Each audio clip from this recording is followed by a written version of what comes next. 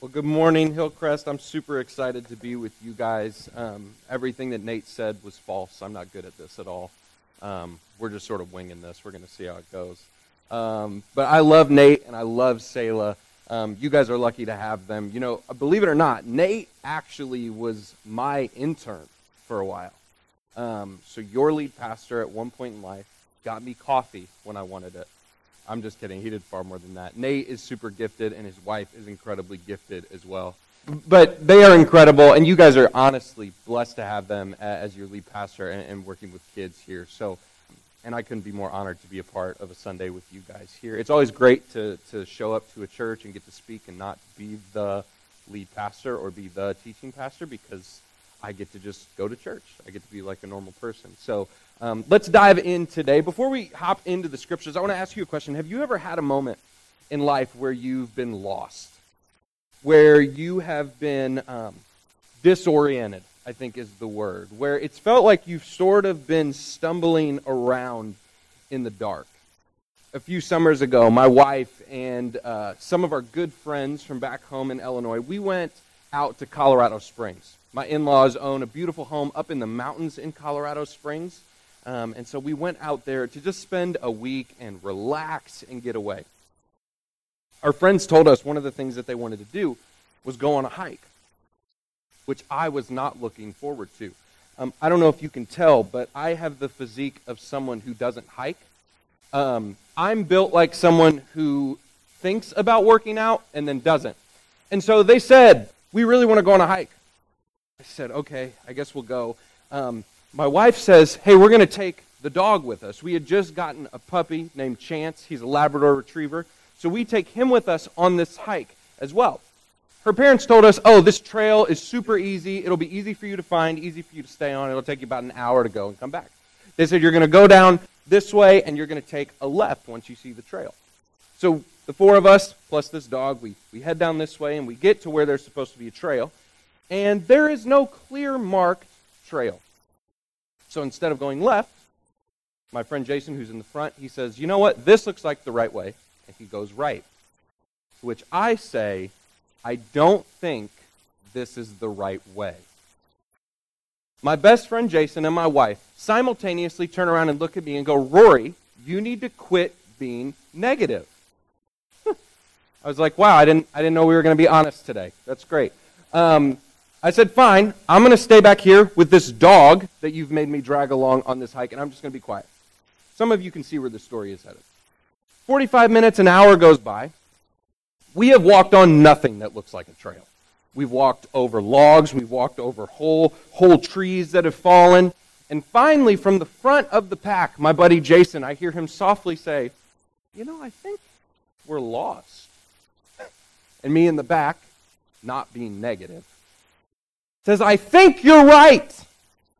We've been lost since we started. And I immediately go, you know what?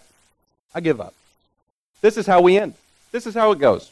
We're all going to die out here on this mountain.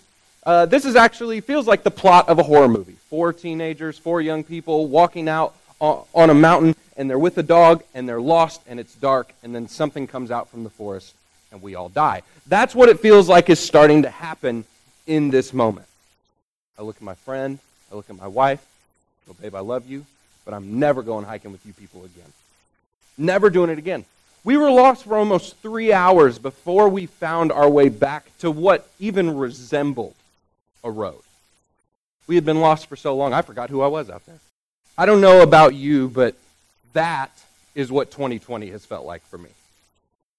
Being completely lost, completely disoriented. What was always supposed to be up somehow became down. What was always down had somehow become up. Left was right, right was left. The whole year has felt disorienting. And on top of just 2020 itself, right? I could give the list. We've had COVID, so we've had a global pandemic. People are sick. Hundreds of thousands of people have died in a horrifying experience of loss. We've had political tensions, right? 2020 is funny. They were like, we're going to give you COVID, and we're going to make it an election year at the same time. Everything became politicized, right? Do you wear a mask? Who knows? We've had significant racial tensions. I mean, the list can go on and on and on of the things that we've experienced and struggled through. And what I've found with many people right now is that many people are just done. Like, I'm done. I'm so over this. I'm so over it. We're just waiting for the calendar to turn to 2021. It'll feel like the best New Year celebration we've ever had. It's felt like we've been lost, we've been disoriented, we've been out of sorts. This is not the year that we planned. For my generation, this is the first time we've ever gone through something like this. For older generations, it may not be the first time you've seen something similar to this, but it's still brand new. See, what I love about the Scriptures is that the metaphor that it uses to talk about seasons like this is a valley. I love that we talked about Psalm 23 this morning. It talks about this idea of a valley. Because if you've ever been in a valley, what you know about it is it doesn't matter how beautiful it looks. The reason that the Bible uses this metaphor is because when you're in a valley, you can't see what's behind you, you can't see what's ahead of you, and you can't see what's on either side. In other words, your past, the goodness, the things that you can remember and hold on to, gone. You can't see it. The stuff that's on the sides, can't see it either. And the hope of something that's coming up that's good is so difficult to see as well. So the question that we all have to wrestle with, because unfortunately this year's not over, and we don't know how long this valley lasts. The question that we have to wrestle with is, how do we get through the valley? How do we get through it? How do we get through it and still have joy? How do we get through it and still have hope? How do we get through it and somehow be better than we were when it started? And what I love about the Bible is there's a picture that's painted for us in Psalm 23 of what it looks like for us to do this. And I'm going to be real honest with you today. The way that I want to teach through this, I just want to give you my reflections on this psalm. The things that I've learned through this year, and the things that I think, if we can all begin to grasp, will actually give us a better, more vibrant, a fuller version of our faith that will make us better on the other side of it. So if you have a Bible, turn with me to Psalm chapter 23. If not, we're going to have some of the scriptures up here on the screen. To give you a little bit of context, though, Psalm 23, most people would say, was written by a man named David. Now, if you've grown up in church, you've heard of David before. You've heard of his stories, mostly with David and Goliath, this little shepherd boy who defeats this giant. But that's only part of his story.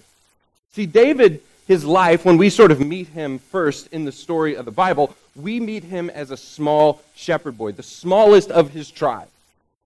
I mean, he's like the runt of the litter running around. But God has somehow given this kid incredible power. And we know this because what happens, even as a little shepherd boy, is he's anointed to become the future king of Israel. He's anointed, and David, through this immaculate, this incredible span of life, experiences everything.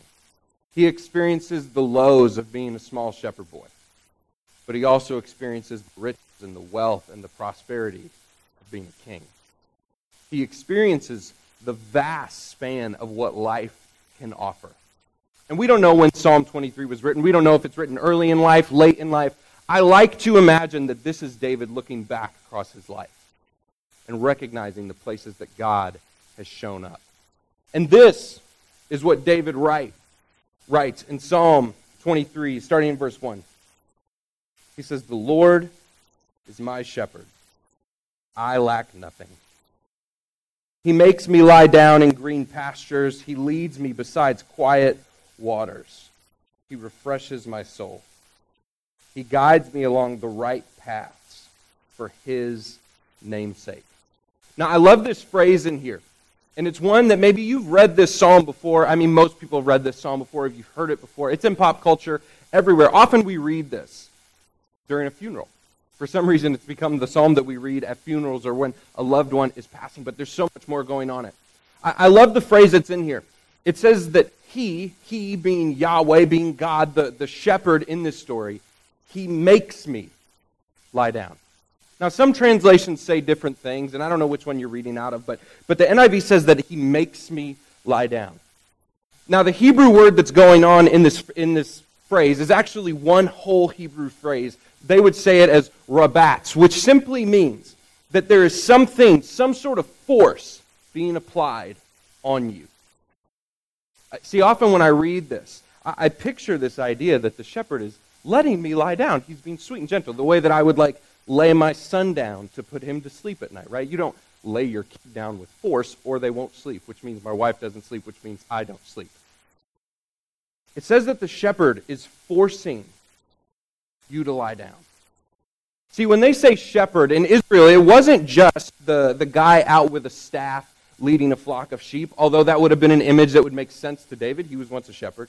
See, shepherd was a word that they also gave to the people who were rulers and who were kings at the time. The ones who had real authority, the ones who had real power and real control. In other words, the thing that I think David wants us to get is that we are not the ones that are in control. The shepherd is. God is. So the reflection that I have on this is simple. We can throw it up on the screen. I am not in control. That's okay. Some of you just need to say that out loud today at some point. I'm not in control. And that's okay. You know, the beautiful thing, this is not profound, but it's going to feel profound. God has never asked you to be in control. Isn't that a beautiful thing? God has never looked at you and said, I really want you to be in charge of the world. This is not Bruce Almighty. He's never looked at you and said, you know what? I think we'd be better off if you were in charge. Not because he thinks low of you, not because he hasn't created you with dignity and purpose and power. But he's never asked to lay that burden on you. Think about the state of your life. I don't know where some of you are right now. Think about your finances, your marriage, your career, the good, the bad. Isn't it crazy that we feel like we have to be in control of all of it? That we have to rule over everything. Which part of that is that we get that word wrong. See, in the beginning it says God creates the heavens and the earth, and then he creates humans to partner with him. And the word that he uses is rule. He wants you to rule with him, which is a partnership word. It is not a word that you take everything on yourself. It's not, hey, you need to solve all your financial issues. It's not, hey, you need to fix your marriage on your own. It's not, hey, you need to solve your 401k and all the money that you've lost with it on your own. It is a partnership statement. You are never meant to be in control. That's okay. So what do you do with that reality? It's easy for me to stand up here and say, you're not in control, and that's somehow good. How do you begin to make that a part of your life? There's a phrase that I've been using recently. It's this. We need to find every opportunity to pass on power, to give it up. There's a reason that whenever Jesus talked about power, he said the greatest will be the least, and the least will be the greatest. Because having the most control, having the most power, does not mean that you are actually in a better spot. This is why, and I swear Nate did not ask me to talk about this, this is why generosity is so important. This is why offering finances is so important. Not because the church needs your money, not because God is broke, but because finances have such a control on our life that when we give, whether it's to a church or to people, whatever, whether it's through giving away gifts to people, when we give things away, we open up our hands and say, God, not my power, not my control. I'm not in control. You're the good shepherd. You get to be in control. And all of that is very easy to say. But what about when life is really hard? Which is what David gets to next, and maybe the verse that we've all heard the most. Verse 4, he says this, even though I walk through the darkest valley, I will fear no evil, for you are with me. Your rod and your staff, they comfort me. I love this because he paints this picture of what about when we're in the worst spot? We're emotionally drained. Our career feels like it's going nowhere. Our family doesn't feel like it's connected the way it was last year. Our Christmas plans are getting canceled left and right. Everything that we want that is good and hopeful and joyful feels like it's gone. And he uses the word fear. Man, what is it like to be afraid? To be afraid that the future won't be what you thought it would be. To be afraid that the life you thought you had, you may not have. See, I've heard over and over again this sort of axiom that the opposite of fear is faith, which I could go on about why I don't know if that's true or not. The opposite of fear is always courage. But not courage in the sense of you're going to stand up and take control and be in charge. See, the greatest act of courage that you can have is to give things up. It takes more courage to give up, to pass on power, to let it go, than it does to hold on to it. Out in the same place in Colorado Springs, there's a park called Garden of the Gods. If you've ever been out there, maybe you've seen it. It's these huge rock formations. They're beautiful. My wife and I actually got engaged there 6 years ago. The last time I was out there, my father-in-law said, "Hey, do you want to go rock climbing at Garden of the Gods?" Now, a couple things to know about me. I am terrified of heights. Like this, stressing me out a little bit even. I'm kidding. Some of you are like, get him down. Terrified of heights. They get me in these rock climbing shoes, and I'm climbing, and the whole way I'm just going, my father-in-law's here, I have to impress him. My wife's here, I can't make her think she married someone who's a wimp. So I get to the top, and I'm like, whew, I made it. That was hard. Again, not a body built for rock climbing. I get to the top, and he goes, all right, now you just got to lean back, and I'll catch you. I'll support you with the rope. I'm like, that is not what I signed up for. I'm like, I am way too high up here, and you just want me to fall back? But that's how rock climbing works. Once you get to the top, the only way that you get down is if you have enough courage to trust that the person at the bottom has got you. And I think the same is true for our lives. See, the opposite of fear is not faith. The opposite of fear is courage. To have enough courage to go, God, you didn't create me to be in control. You didn't create me to have the power in this. You created me to actually let go enough that you can have control. Because when I do that, your will can now be accomplished in my life. I was on a plane a few months ago, and again, don't love heights, so I'm on this plane, and whenever I travel with people, I put on a pretty good face. Nate's traveled with me before. I try to talk about a lot of stuff so that I'm focused. I just don't love being on planes. I've never really understood why. I just thought it was the height thing. But then this last time I was flying to Southern California, and I'm sitting on this plane. We're probably 45 minutes into the flight. And I see the pilot walking down the aisle. And he's talking to people, shaking people's hands, kissing babies like he's the president or something. I didn't know what was going on. And he's talking to people, and I have this moment in my brain, right? Irrational anxiety. Who's flying the plane? And I was like, autopilot's a thing. Certainly there's a co-pilot. Is there a co-pilot? I start having these moments where I'm going, who is in charge of this flight? And I realize that that's the reason I don't like flying, is because it gives me the reality that I am, in fact, not in control. That I don't have the power. That I don't have the authority to command this thing. And I have to lean back, literally lean back in my seat and trust that someone else has got this. Now, the question becomes, in our spiritual life, how do we not fear? How do we eliminate the fear? Right? Because it's easy to say, well, I'm just going to let God have it and that'll help me. No, there's a way in which you eliminate the fear. And I love what David says here. He says, even though I walk through the darkest valley, I will fear no evil. Why? For you are with me. See, the truth is that I'm not afraid, but I'm not afraid because I'm not alone. That's why I get to be not afraid.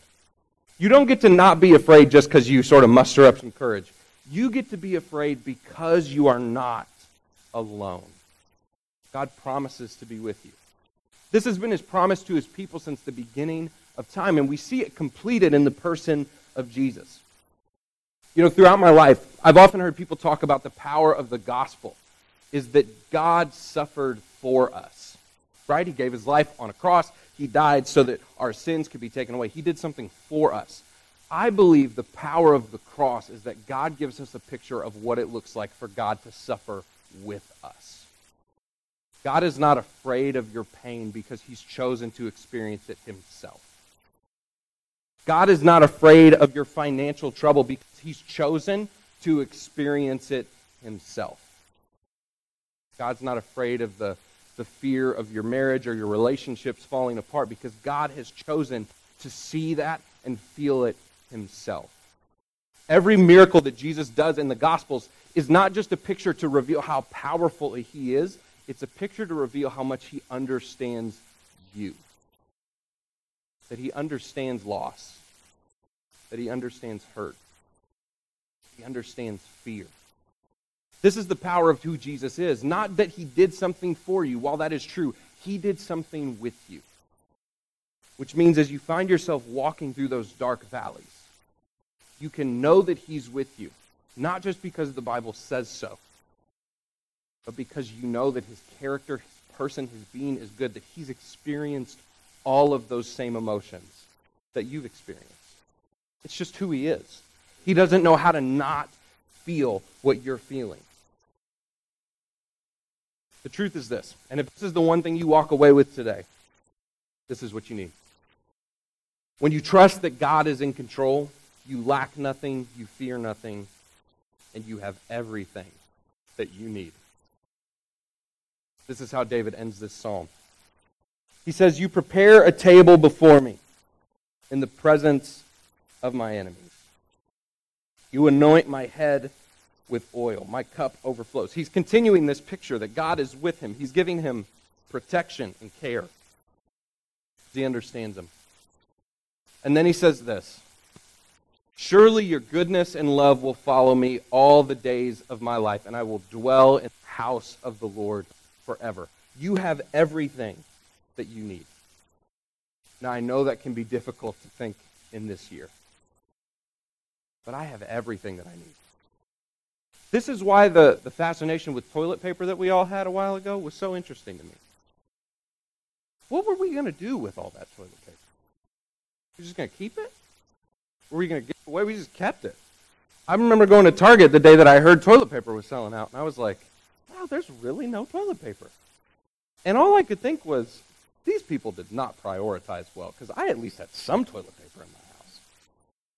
But that's what was happening. When we walk through the darkest valleys, we have this fear that what we have is not enough. And sometimes the fear, if we're honest, this is church, we can be honest, is that God and his presence will also not be enough. Because let's be real, if we thought it was enough, we wouldn't rush out to get toilet paper. If we thought it was enough, we wouldn't complain about the lack of internet speed as we do Zoom calls for our job. If we thought that what God had for us was enough, we wouldn't freak out over having to homeschool our kids. Doesn't mean it's not hard, doesn't mean it's not difficult. But we wouldn't be terrified. We wouldn't have fear. See, that's the power of contentment. That's why contentment has been a spiritual practice for thousands of years. The idea that you would look at everything that you have, whether it's abundance, whether it's slim, whether it's an overabundance, and you would go, what I have is enough. So this is the truth. As we walk through the darkest valleys, because again, 2020 may not be the first, but it certainly won't be the last for many of us. We're going to face many moments in our lives where we go, I feel like I am in the worst place imaginable. We have to remind ourselves that we're not in control, and that's okay. But we can also be confident that we don't have to be afraid because God is with us. And if God is with us, then we have everything that we need. What I love about this psalm is the way that it ends with this phrase that surely your goodness will follow me. Believe it or not, the writers of the Bible were extremely intelligent people, extremely creative. David starts with this picture that God is like a shepherd and he's like a sheep. that he is following God to all of these places. He's following him to the meadows where he gets to lay down and rest, but he's also following him through these dark valleys. And what I love about what David does is he then flips the script on us, and he says, Yahweh's goodness, God's goodness, is now following us. It's no longer us that are just following the Good Shepherd. The Good Shepherd is with us wherever we go. If you step into a new career, God's with you. If you step into a new relationship, God is with you. If you step into anything that is confusing and disconcerting and you don't know what is going to happen, God is with you.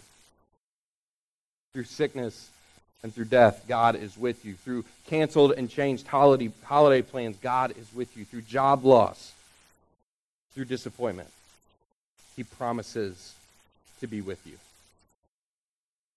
The reason he does this is not because of how great you are. It's not because he has to, but it's because he promises that he will be. And that can give us all the contentment in the world. I want to invite the worship team to come back up here as we wrap this up. You know, we see this come to the fullest picture in the person of Jesus. Not just that he suffered with us and for us, but that even before he died, as he was talking to a group of his disciples, he began to draw this picture for them of what it meant for them to follow him. He says this, and it could not be more direct. I am the good shepherd. I know my sheep, and my sheep know me.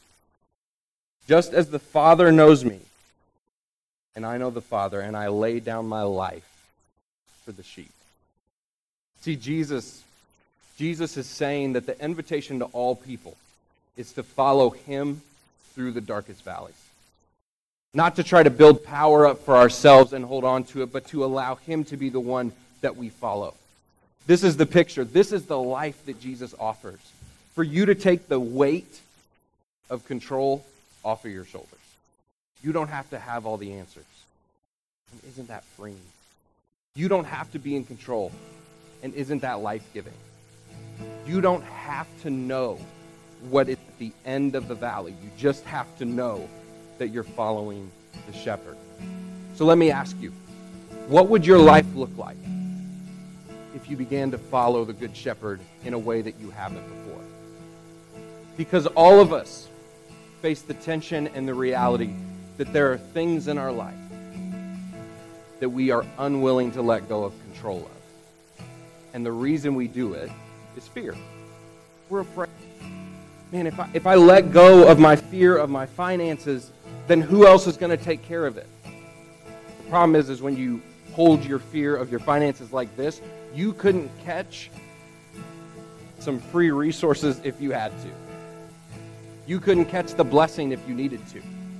Well, what about my fear of my career? And I want to get promoted. I want to move up, but I need to hold on to. I need to.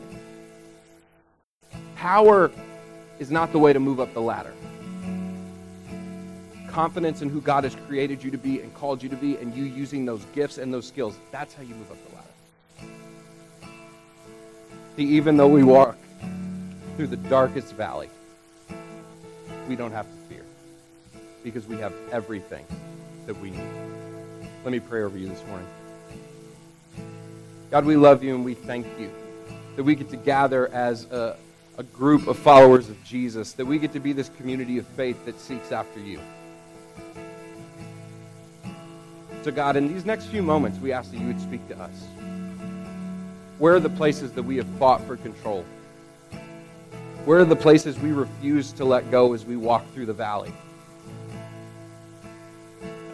God, for the person who is filled with fear and crippled by it, we ask that you would set them free today. We ask that you would give them a sense of peace and trust that only you can offer.